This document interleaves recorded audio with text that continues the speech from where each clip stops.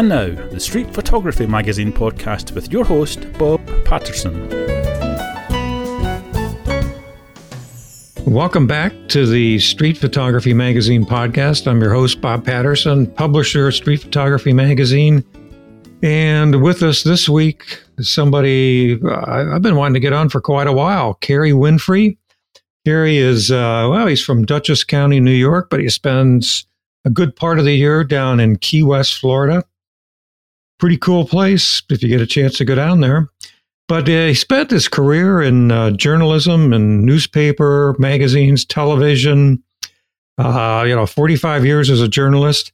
Been a photographer the whole time, but mainly as an amateur, which he had taken with him, basically wherever he went. And Kerry's been all over the world, probably many times over.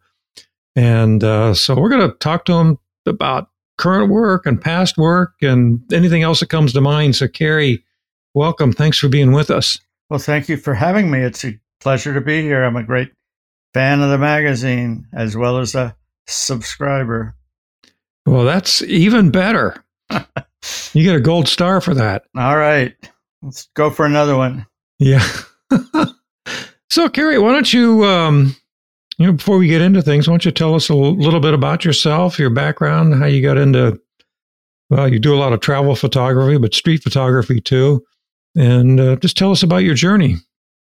Well, I started taking pictures when I was about 10 or 11 or 12 and have had a camera with me almost all my life. For 25 years, when my twin sons were growing up, I took mostly pictures of them. But when they reached the age of what? When they reached the age of semi-maturity, I started taking pictures again on my travels first, and then took a few workshops, which gave me the impetus to get out there and shoot, and to help me overcome, I think the hesitation that so many beginning street photographers have about sticking their camera in other people's faces and firing away, which at first seems like an intrusion on their privacy, but is part of the challenge. And I wouldn't say I've entirely overcome that, by the way, but I've gotten a little bit better at it. One trick I've learned is never to look the person in the eye that you're photographing, and as soon as you've taken the picture, look away as if you didn't take their picture at all. So I became a journalist. Went to Columbia Journalism School in the late 60s, worked first for Time magazine as a reporter and then as a writer, went from there to producing a television program about the press for public television. It was called Behind the Lines. It turned into another television program for public television called Assignment America.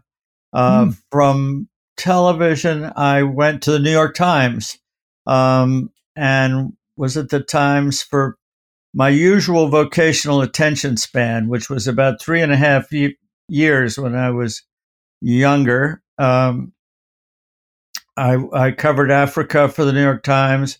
I covered New York for the New York Times. From the Times, I went into something that I believe you've spent some time at. I worked in cable television for an ill-designed and ill-conceived and very costly enterprise called CBS Cable, which was Bill Paley's dream or side dream. The only problem was it was about 20 years too early because it was advertiser supported and there were only a huge insufficiency of television sets at that time. So from there, I went, let's see, where did I go after that? I went to I stayed within the company. I went to CBS Magazines to try to turn magazines into television programs. You may remember at the dawn of cable, the great assertion or thought was that magazines would be like an electronic newsstand, which in a way they finally became. Yeah. There is now a cable network for almost everything from basket weaving to politics. Worked in CBS Cable, and was hired by CBS Magazines, as I said. I was at CBS Magazine and made a couple of pilots for two of the magazines that we own. One was a food magazine. The other was Road and Track, an automobile magazine, as I'm sure your listeners know. Mm-hmm. When the man who had hired me was replaced by someone who had no interest in video development, he also felt that one of the magazines needed a new editor. So he had me without a department and a food magazine called Cuisine without an editor. So he solved his personnel problem in the neatest possible way, and I became a magazine editor sort of overnight. And I felt, as I told my staff the first day, I've never edited a magazine, and I don't know anything about food other than having consumed more than my fair share of it. But other than that, you're in good hands. And for the next 20-some years, 25 years, I've helped put a lot of great magazines out of business. Yeah, what's the most famous one? Well, my last 10 years, I'm happy to say Smithsonian Magazine, which I edited, is still going strong and looking good. So even I couldn't succumb to the pressures wrought by the internet and the other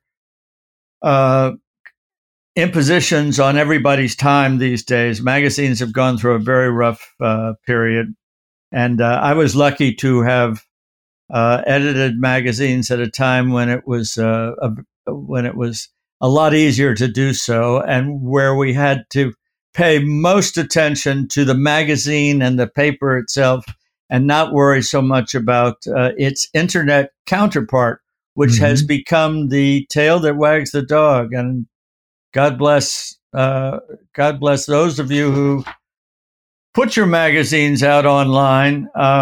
But I'm so old-fashioned, I still miss the paper versions. Well, there's no substitute to me to having a hard copy of a magazine or a book, especially when you're publishing photographs, because you control what it looks like when you print it. Right. On the screen, who knows what somebody is viewing that photograph on. Smithsonian was a wonderful magazine to end one's career at, pardon the grammar, because it made such extensive use of photographs. And as a photographer manqué, strictly amateur, I certainly enjoyed working with the art director in picking the photographs and displaying the photographs and trying to illustrate the stories with photographs. So it was an ideal culmination of my otherwise checkered career, and it was a good place to spend a decade, which is what I did from shortly before 9/11 to 10 years later. 2011 is when I finally hung up my typewriter, my metaphorical typewriter, but I didn't put my cameras away. So I think having no longer gainful employment, my photography became more important to me. Well, it shows. It shows. Well, thank you. And then one thing you have to tell us about, because you mentioned this to me before we started, that you actually got to work with Cartier-Bresson.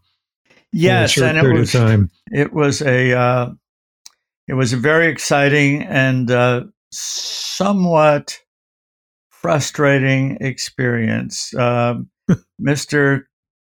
Cartier-Bresson can be, shall we say,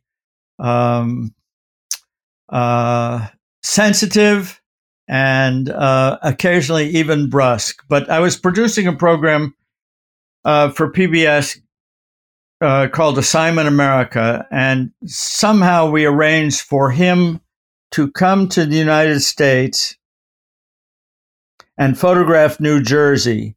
And the conditions were laid down that we could photograph him photographing, and we, as long as we stayed 100 yards away with our cameras. He was notably very concerned about being recognized, and rarely allowed anyone to photograph him, and would often hold a camera up in front of his face when he was photographed. So he came into my office when we first met, when he was going to go out into the wilds of New Jersey to photograph whatever he came across. And for some reason, he had a small Leica CL camera, and he put it on my desk, and I had reason, I can't remember why, to touch it and move it 6 inches, or maybe it was 8 inches. And he got very upset that I had touched his camera. So we got off to a great start that way. He then went out with my producer for the next, I guess, about 10 days of shooting, or 2 weeks of shooting. And one of the great revelations to me was when they brought in the first of his many, many contact sheets. And here was the envelope, and here was my opportunity to open the great master's contact sheets and look at them. And I looked at them and I thought, oh my God, they look like my contact sheets. They look like my friends' contact sheets. They look like contact sheets. And every once in a while, there was a pretty nice photograph, but they looked like contact sheets.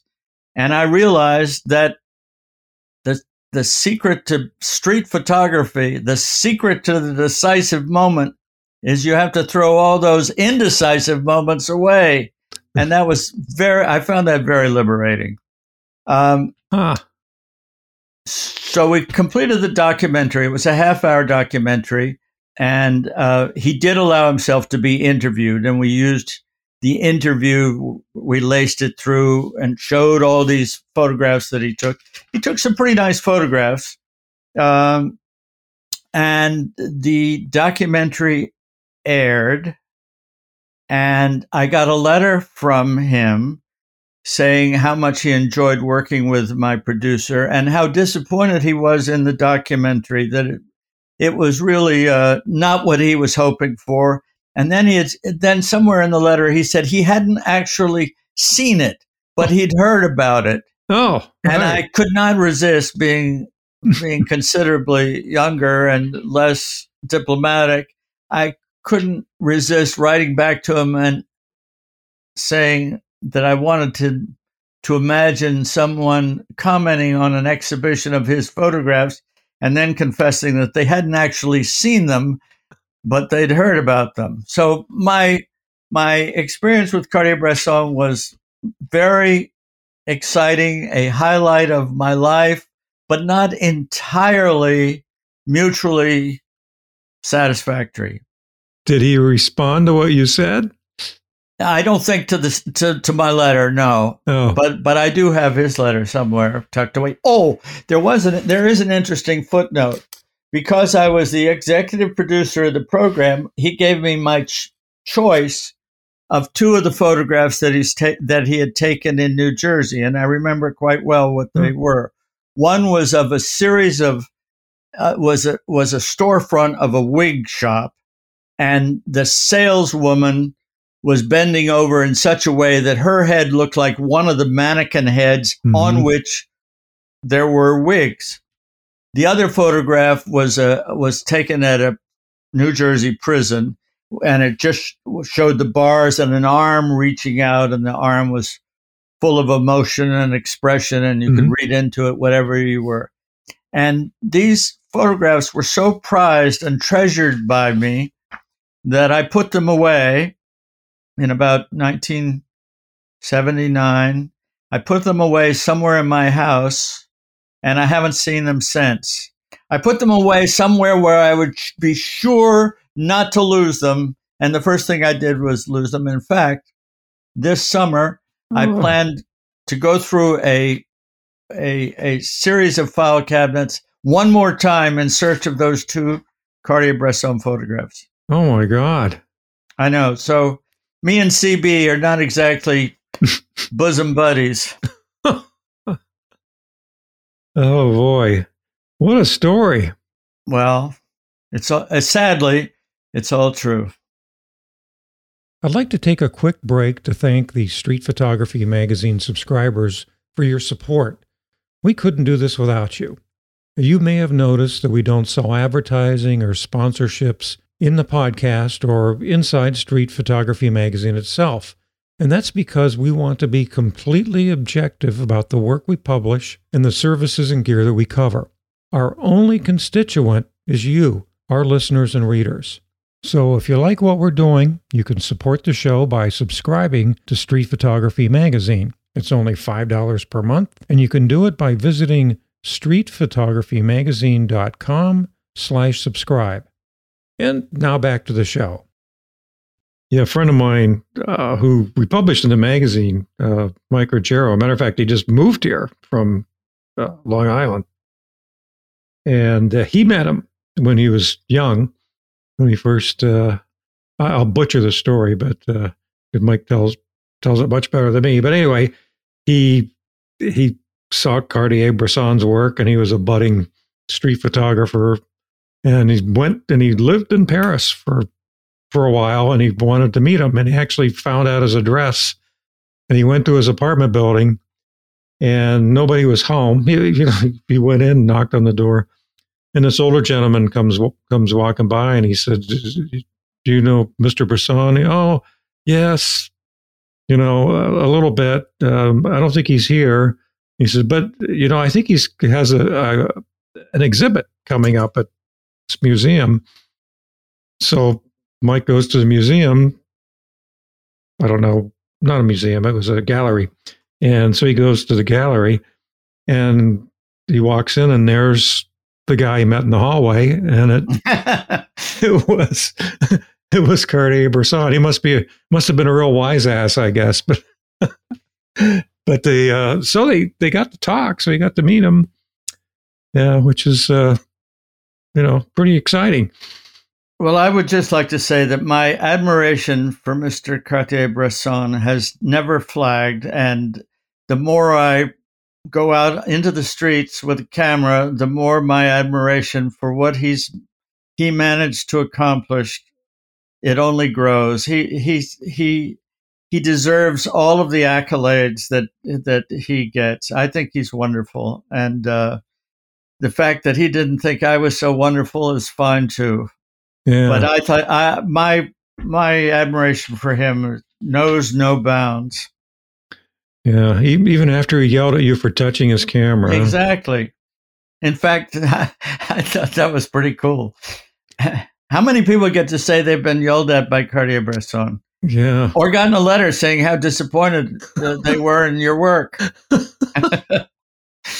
If that was me, I would have picked up the camera and taken his picture with it. I wish I had. I wish I'd brought my camera to work that day and taken his picture. Yeah. Yeah, he may not have liked that either. No, I'm sure he wouldn't have. Yeah. How did you pick New Jersey? He picked it. Oh, okay. He picked it. He wanted to photograph New Jersey. Well, it was close to New York. Yeah. And he felt that New Jersey was unfairly depicted, unfairly maligned, and I think there was something about the challenge of it. He wasn't going to go out and try to outdo Ansel Adams in the West, or Harvey Stein or whoever. So he went to New Jersey, and he got some pretty good pictures. Nothing. Well, maybe I think I have seen the wig photograph reproduced since in some article or something, but nothing came out of the New Jersey experience that most people who have read The Decisive Moment or any of his other books would likely recognize. But I'm going to find those pictures. It's my summer project. Yeah, I hope you do. And if you do, please let us know. Oh, sure. Yeah. Reveal them to the world. The lost HCB photos. They're in the bowels of this house somewhere, or maybe the attic. Well, they probably.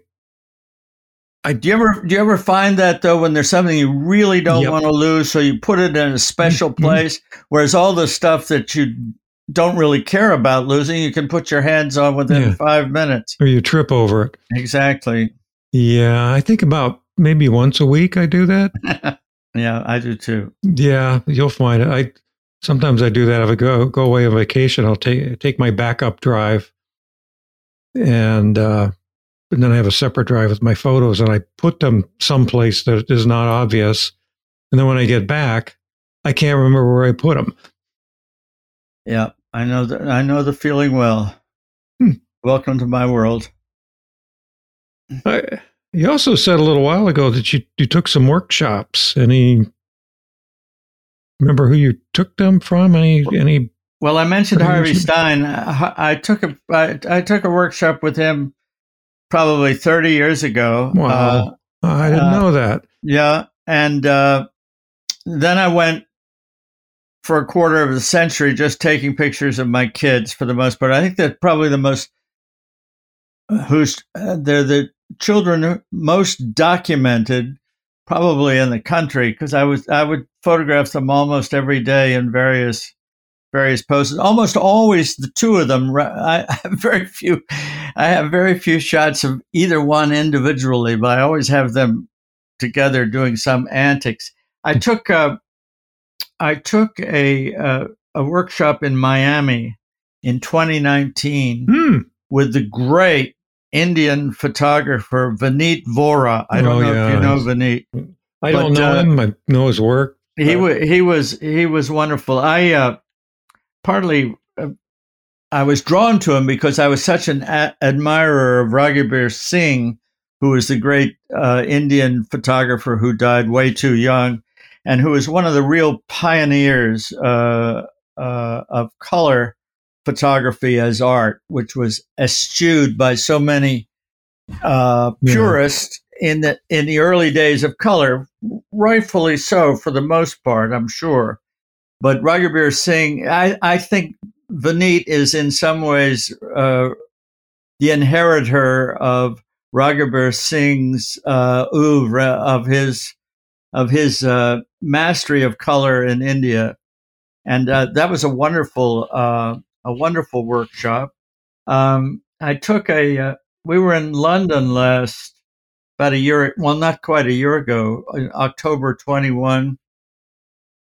And I was lucky enough to find that there was a street photography workshop. I think it was only 3 days, but it was in London with a very interesting fellow named Daniel Norwood, who had been a police photographer for like 10 years until he got tired of photographing crime scenes and cadavers and sort of the English version of Ouija, I guess. And I took a 1 week workshop in my own Key West, where I spend winters, with Matthew Leifheit, also in 2021. So those not only do you learn a lot, but you get inspired to go out and shoot in a way that I at least do not if I'm just sitting around looking for lost Cartier-Bresson photographs in my old files. there's not much to shoot where we live in the summer. So a workshop is a nice antidote for. Yeah. I can shoot all the cows and horses here I want, but not much street photography. Yeah. It's similar here.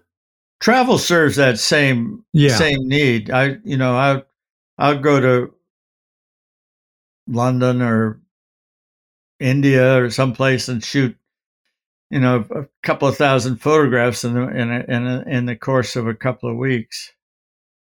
Yeah, that doesn't take long. Yeah, you were talking about Harvey Stein. He's coming out with a new book. Is he? Yeah, it's 50 years of Coney Island. Oh yeah, and he was talking about Coney Island 30 years ago. Oh too. Yeah, yeah. He's Mr. Coney Island, but he's going to be on here with us in August. And we'll give him my best. He won't remember me, but I bet he does. But I remember him. Yeah, he's quite a guy. Great teacher. I've taken a couple workshops of him myself. Well, you probably remember the one thing I do remember is he used to say, "Shoot every day." I think that's good advice. I think it's excellent advice. Something I probably didn't listen to. And since I was telling you about Mike Ruggiero, moved here, the excellent photographer, he's been dragging me out, because he's new to town. He goes, "Hey, there's a parade." I never even knew we had that parade. We went out there and shot life, not the parade, but around the parade. It was a riot. And then he's the one that dragged me out to the steeplechase over the weekend. Oh, yeah. Which was a lot of fun. I did spend a year when I was in Washington taking pictures every day for a year, trying to get one good picture a day for a year. Of course, I didn't. There were many days when I didn't get anything good, and no days when I got anything wonderful, but it was able to up my game a little bit just because you get more familiar with your equipment and you get more familiar doing it, and it's a good exercise actually. Yeah, you're fortunate to be in DC. I mean, right in the city. It's I like shooting there. I mean, it's not New York. Right. Very different, but there's a lot of tourists, a lot of things going on the street. So yeah, so what do you do? So I mean, when you're up there in Dutchess County, what do you do when you want to shoot? Like you say, you just have to travel. Well, I mentioned horses. I have a lot of pictures of horses. I walk my dog about a mile every morning, and we always walk by this paddock that's full of horses. Mm-hmm. So for a couple of summers, because we're mostly here in the summer, I would take those horses in the paddock almost every day. And I'm still waiting for somebody who's looking for many variations on a theme of equines and a paddock. But if you love that sound of the click that a camera makes, you'll find things to shoot. Yeah. And my poor dog rolls his eyes every time I get out my camera because he knows I'm going to ask him to pose. And there's always something to shoot. There's always something to shoot. And right now, everything is in bloom. All the trees, all the fruit trees are in bloom. So there's stuff to shoot. I don't really think of myself as a landscape photographer, but it's like if you're hungry enough, you'll eat graham crackers from morning, noon, and night if that's all there is. Mm-hmm. Same with photography. You'll shoot whatever's available. That's so right. I do keep shooting. And in Key West, I'm amazed that I'll have a memory card and I'll say, "Gee, I'm not sure what's on this. I haven't downloaded it in 3 days," and it'll turn out I'd taken 120 pictures. Yeah. Most of which aren't very good, but sometimes I surprised myself. Yeah. If you're not happy with what's on your memory card, just think back to the Cartier-Bresson's contact sheets. Exactly. That was the lesson. That was the realization. And most of the latter part of my career, I was an editor, which means not using everything. It means winnowing down. It means throwing much of it away, and that's certainly true of my photography, if not other people's. The other thing that I've learned is the equipment is so much less important than having a camera with you. For most of the time, I just carry around I wouldn't even say a high end Sony point and shoot, but sort of a medium point and shoot. I have some better cameras when I'm go out seriously to take pictures or try to take pictures, but you cannot take a great picture or even a good picture if you don't have a camera with you. That's and right. Most of these point and shoot cameras are better than anything Alfred Stieglitz ever used. The lenses are. Yeah. It's not about the camera. And half of the time, 3/4 of the time, I've got them on automatic anyway. Yeah, so I'm not. It's one of the reasons I'm so quick to admit my amateur status, because I'm not technically proficient. But most of my better photographs don't require technical, or didn't require technical proficiency. Especially if you get it right the first time. Right. Yeah. And the mobile phones are no slouch anymore either. They aren't. Although I am still resisting having a mobile phone or a cell phone.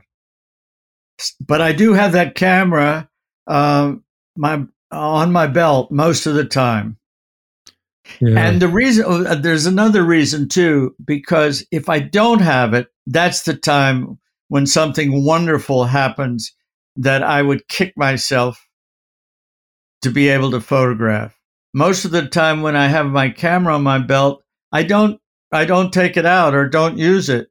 But at least if something happens, I've got a shot at capturing it. Yeah. Like to say, the best camera is the one you have with you. Exactly. Even maybe one day it'll be a smartphone. Who knows?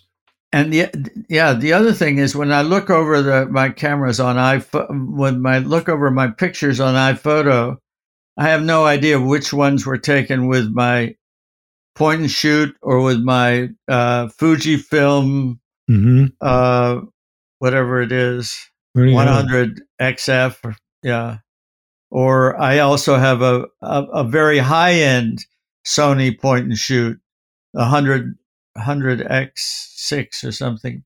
I don't know. But you can't tell the difference. I can't tell the difference looking at them. That's a good thing. Yeah, it is a good thing. Of course, when I have the good camera out, I feel more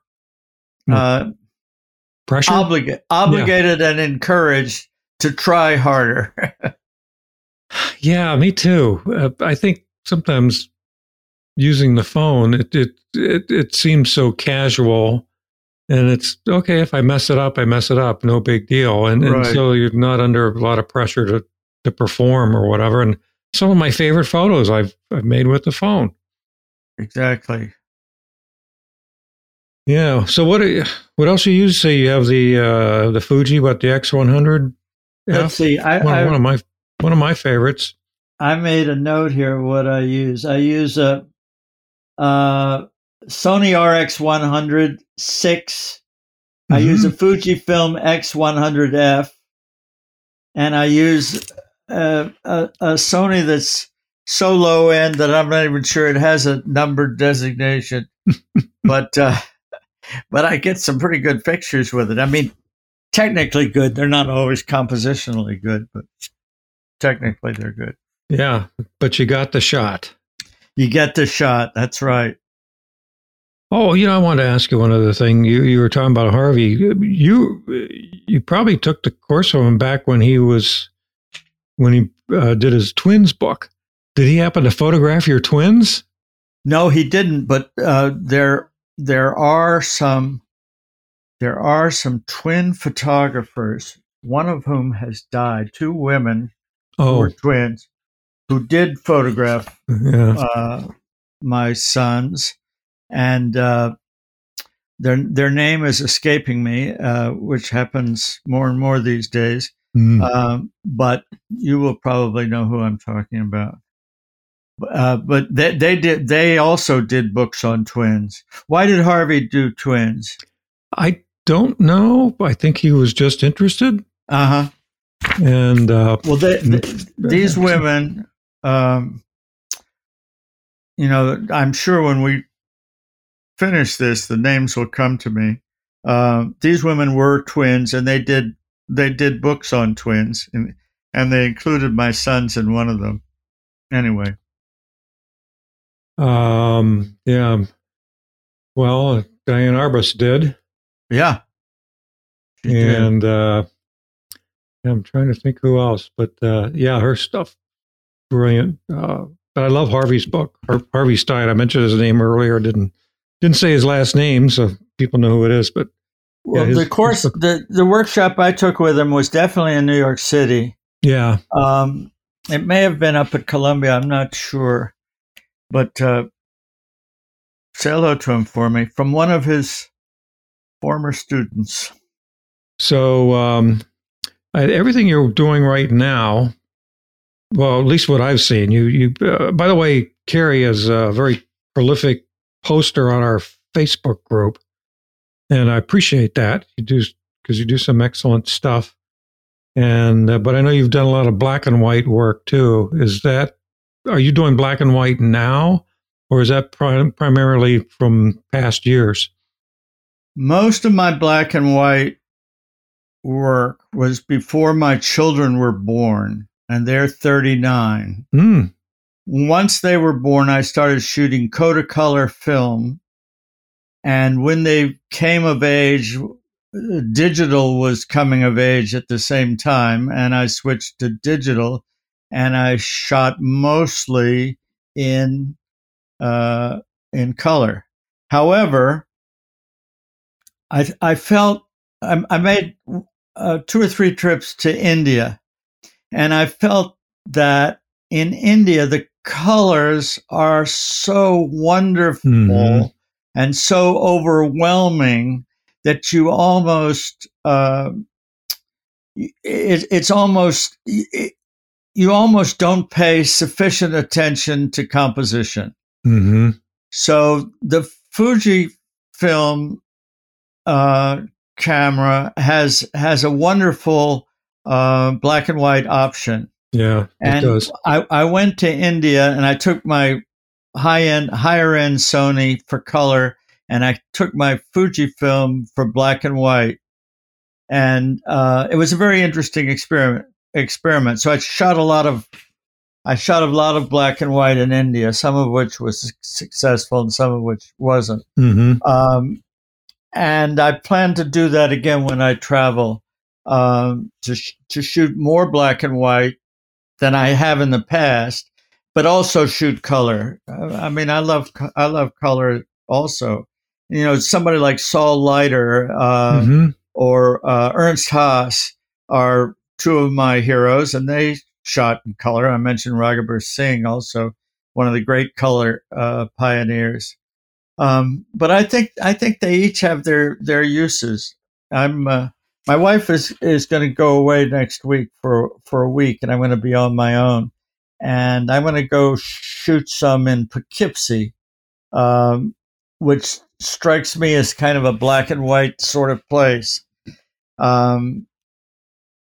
There's a lot of rundown or abandoned houses, and there's a certain population of homeless, and it just it feels kind of black and white. So I am gonna shoot black and white in Poughkeepsie. But I still love color. And if I go back to India, which we might have one more trip there before we hang up our cameras for good. I will probably shoot mostly color, but some black and white. Yeah, like you, I plan sometime this summer to get back up to my hometown, which is in Appalachia, one of the Appalachian counties of Ohio. And it's pretty run down. It's gotten even worse since the opioid, the opioid epidemic.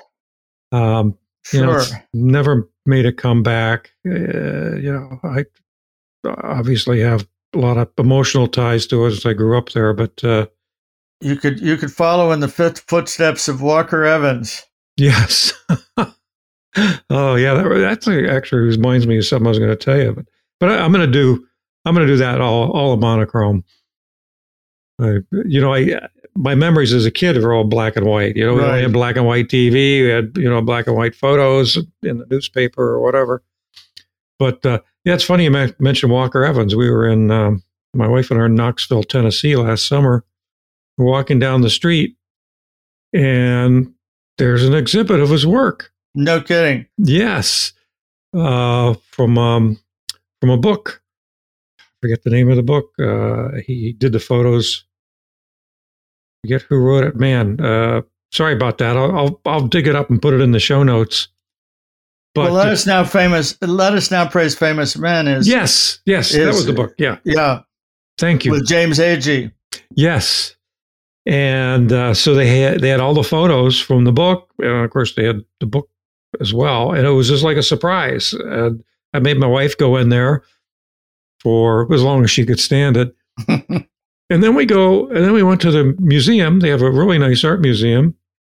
And there's photos in there by Cartier-Bresson that he took in Knoxville. All right. He must have gone there right from New Jersey.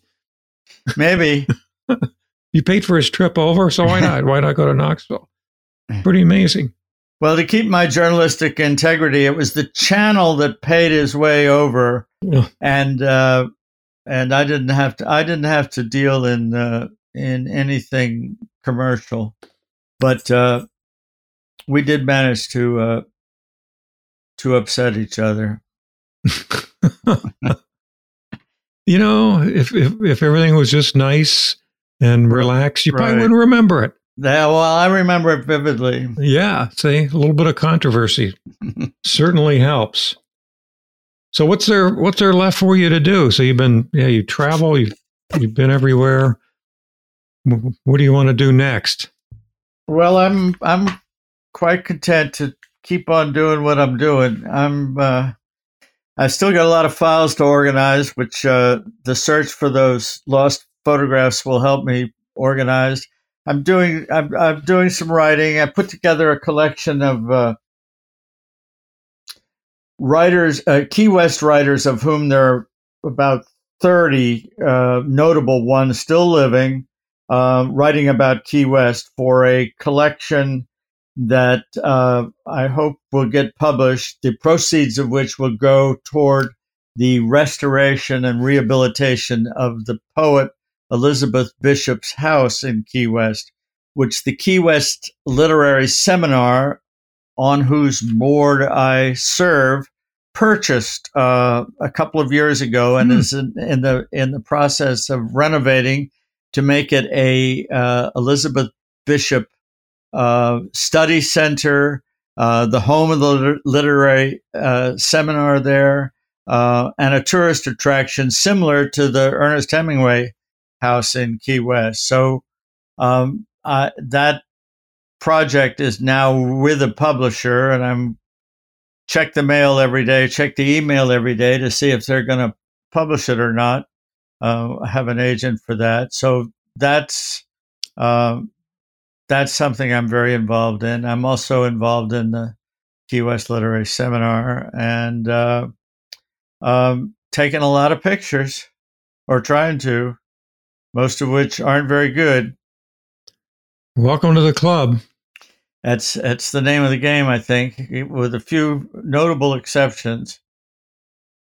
I mean, most photographers realize that they have to take a lot of bad pictures to get the one that really works.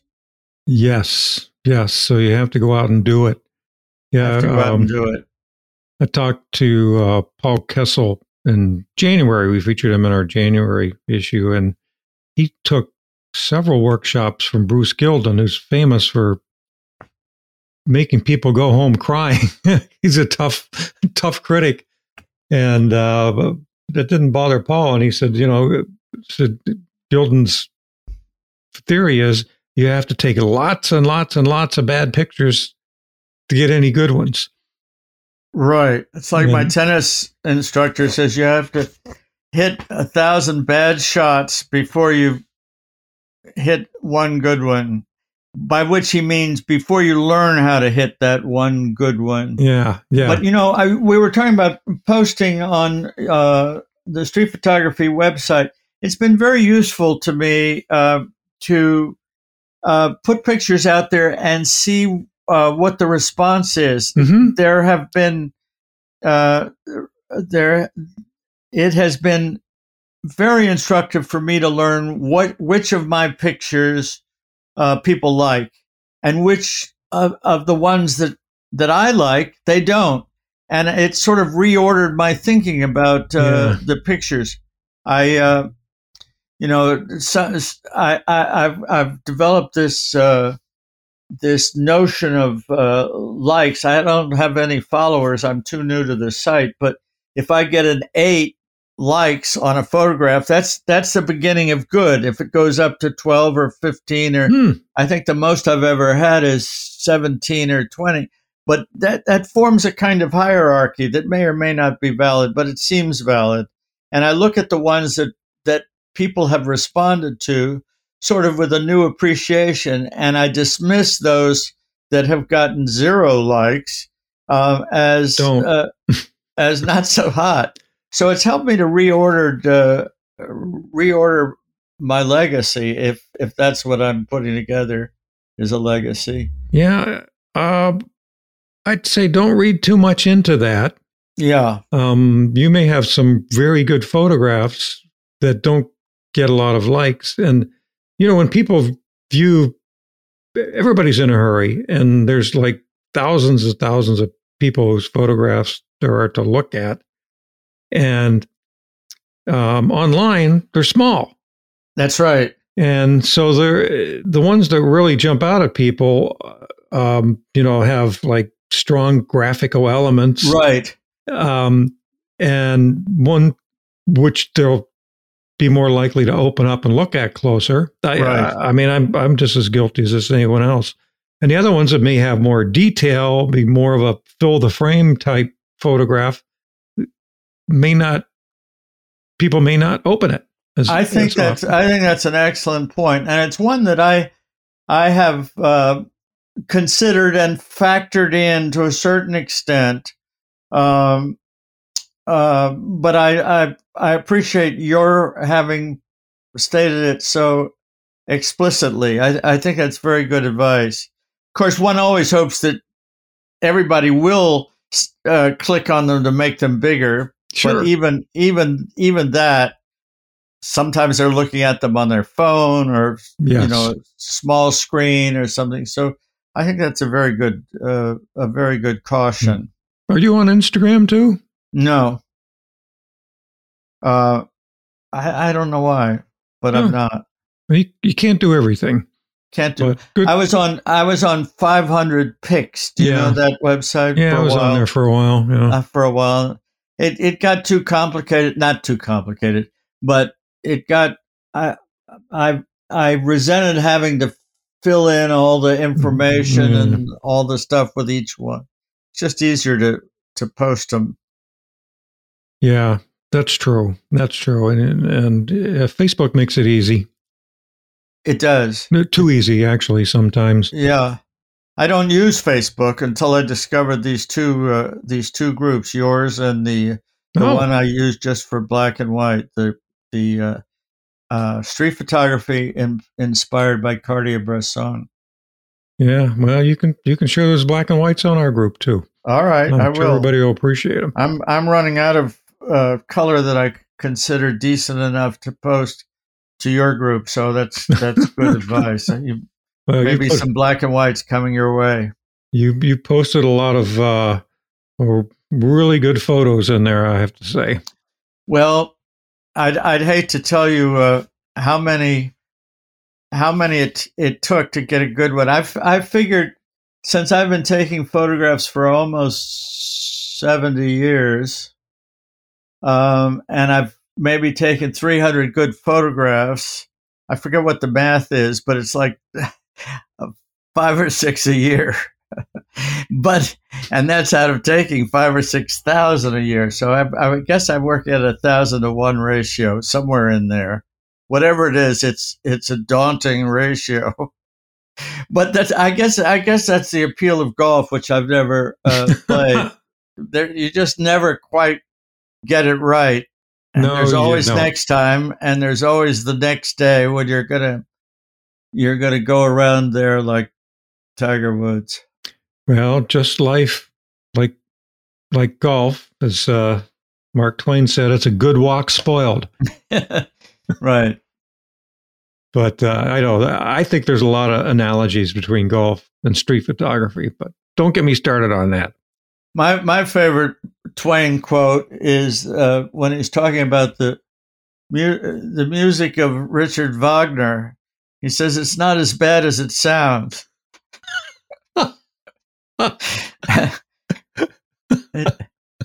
It's hard to beat old Mark Twain.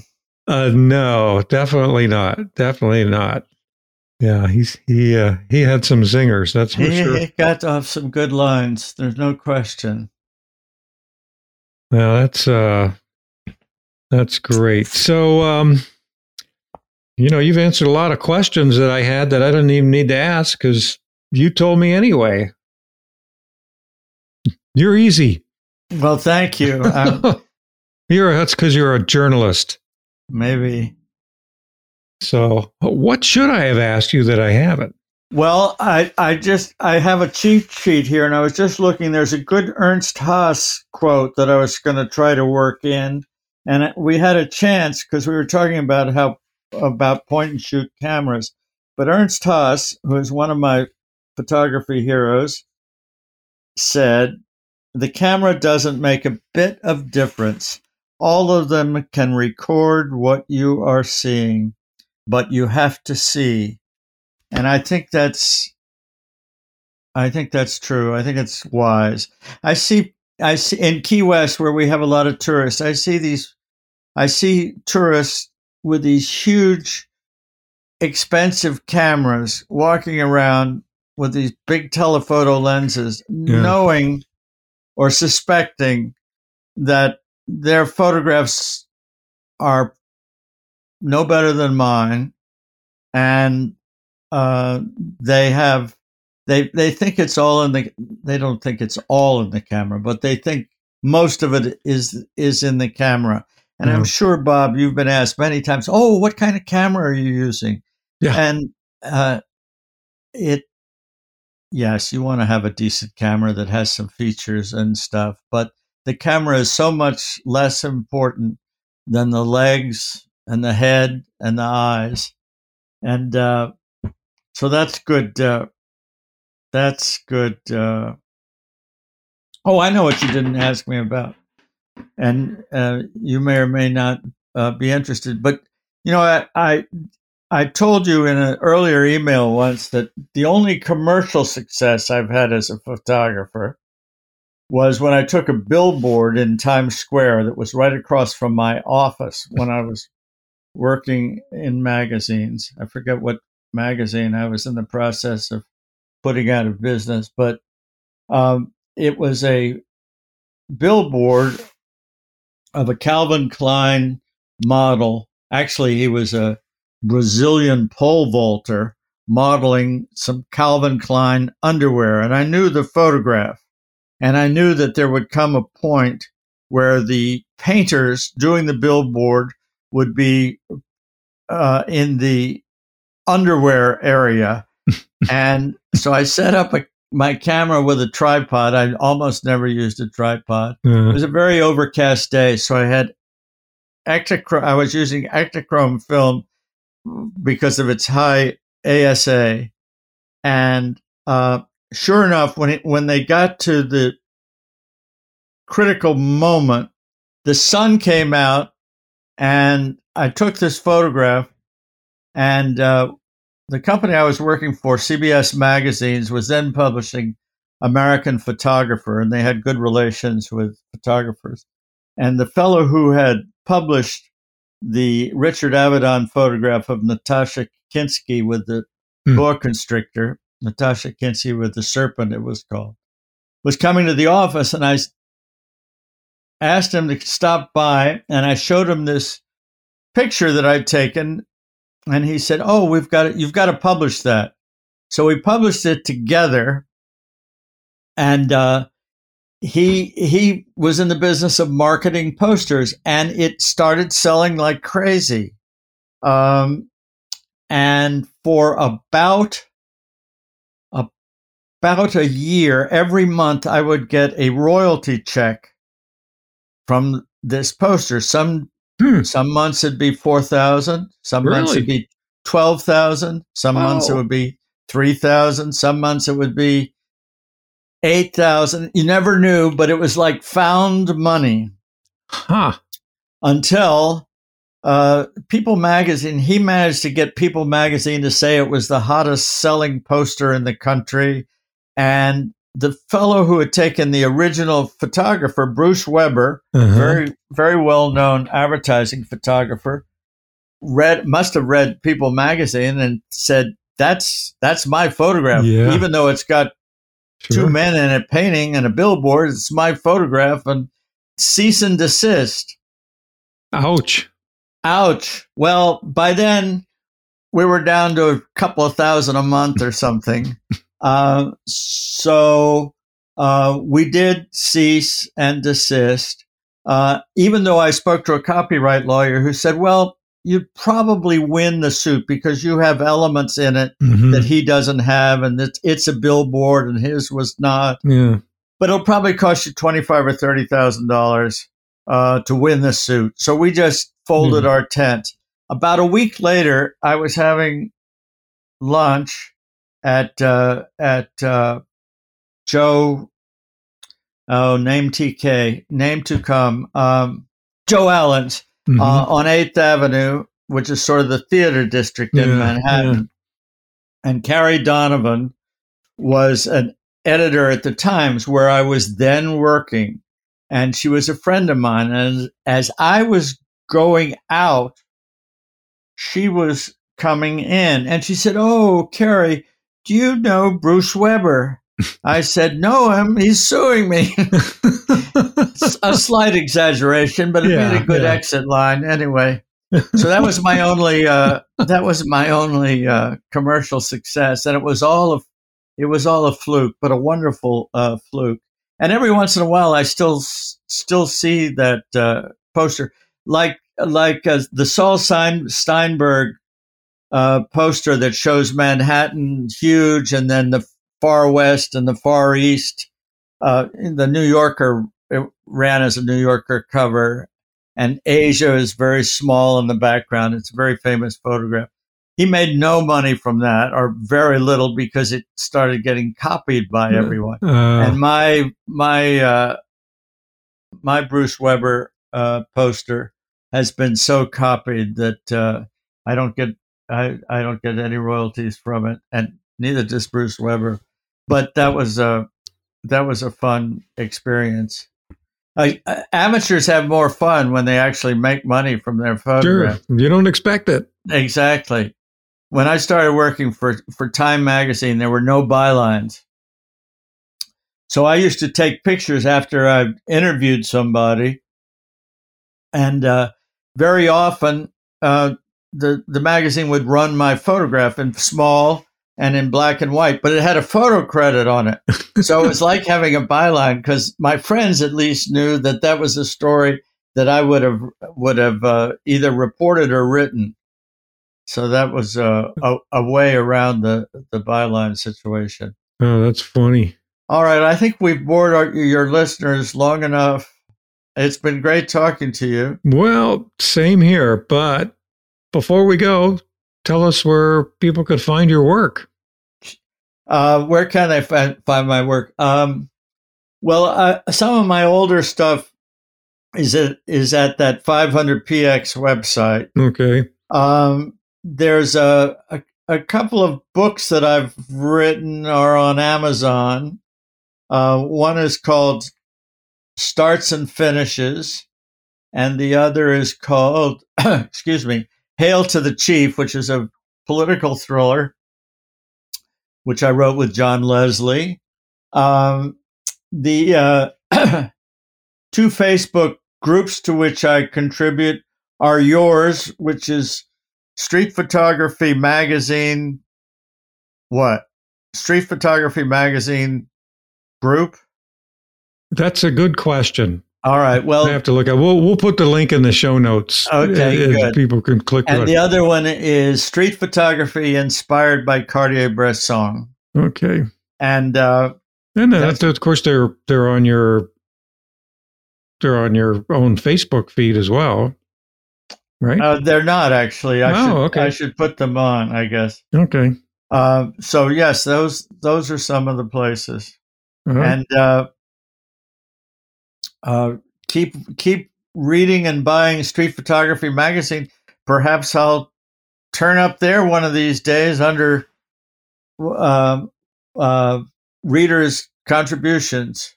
I got one a few months ago. That was good. Yes, you did. Yes, you did. And that's a good example of what you were talking about, because I got, I think, 1 like or 2 likes when I posted it on the website, because it's so dense, and you have to see it big to make it for it to work right. That's the point I was making, and an excellent point it was. All right. Well, Kerry, thank you very much. Well, thank you for an entertaining hour for me. I hope for your listeners as well. I think they will. I was entertained, so why wouldn't they, right? I was too. Thank you, Bob. Your thoughts about the show go a long way in helping us decide on the guests and the subjects that we include in each episode. So please take a few moments to write a review in Apple Podcasts or whatever service you use to stream your podcasts. It helps us know if we're on the right track, and it helps others to find and enjoy the show. The editor of Street Photography Magazine is Ashley Refo, and our audio engineer is Russell Boyd from Weebit Studios, found at weebitstudios.co.uk. I'm Bob Patterson, and this is the Street Photography Magazine podcast, a service of Street Photography Magazine.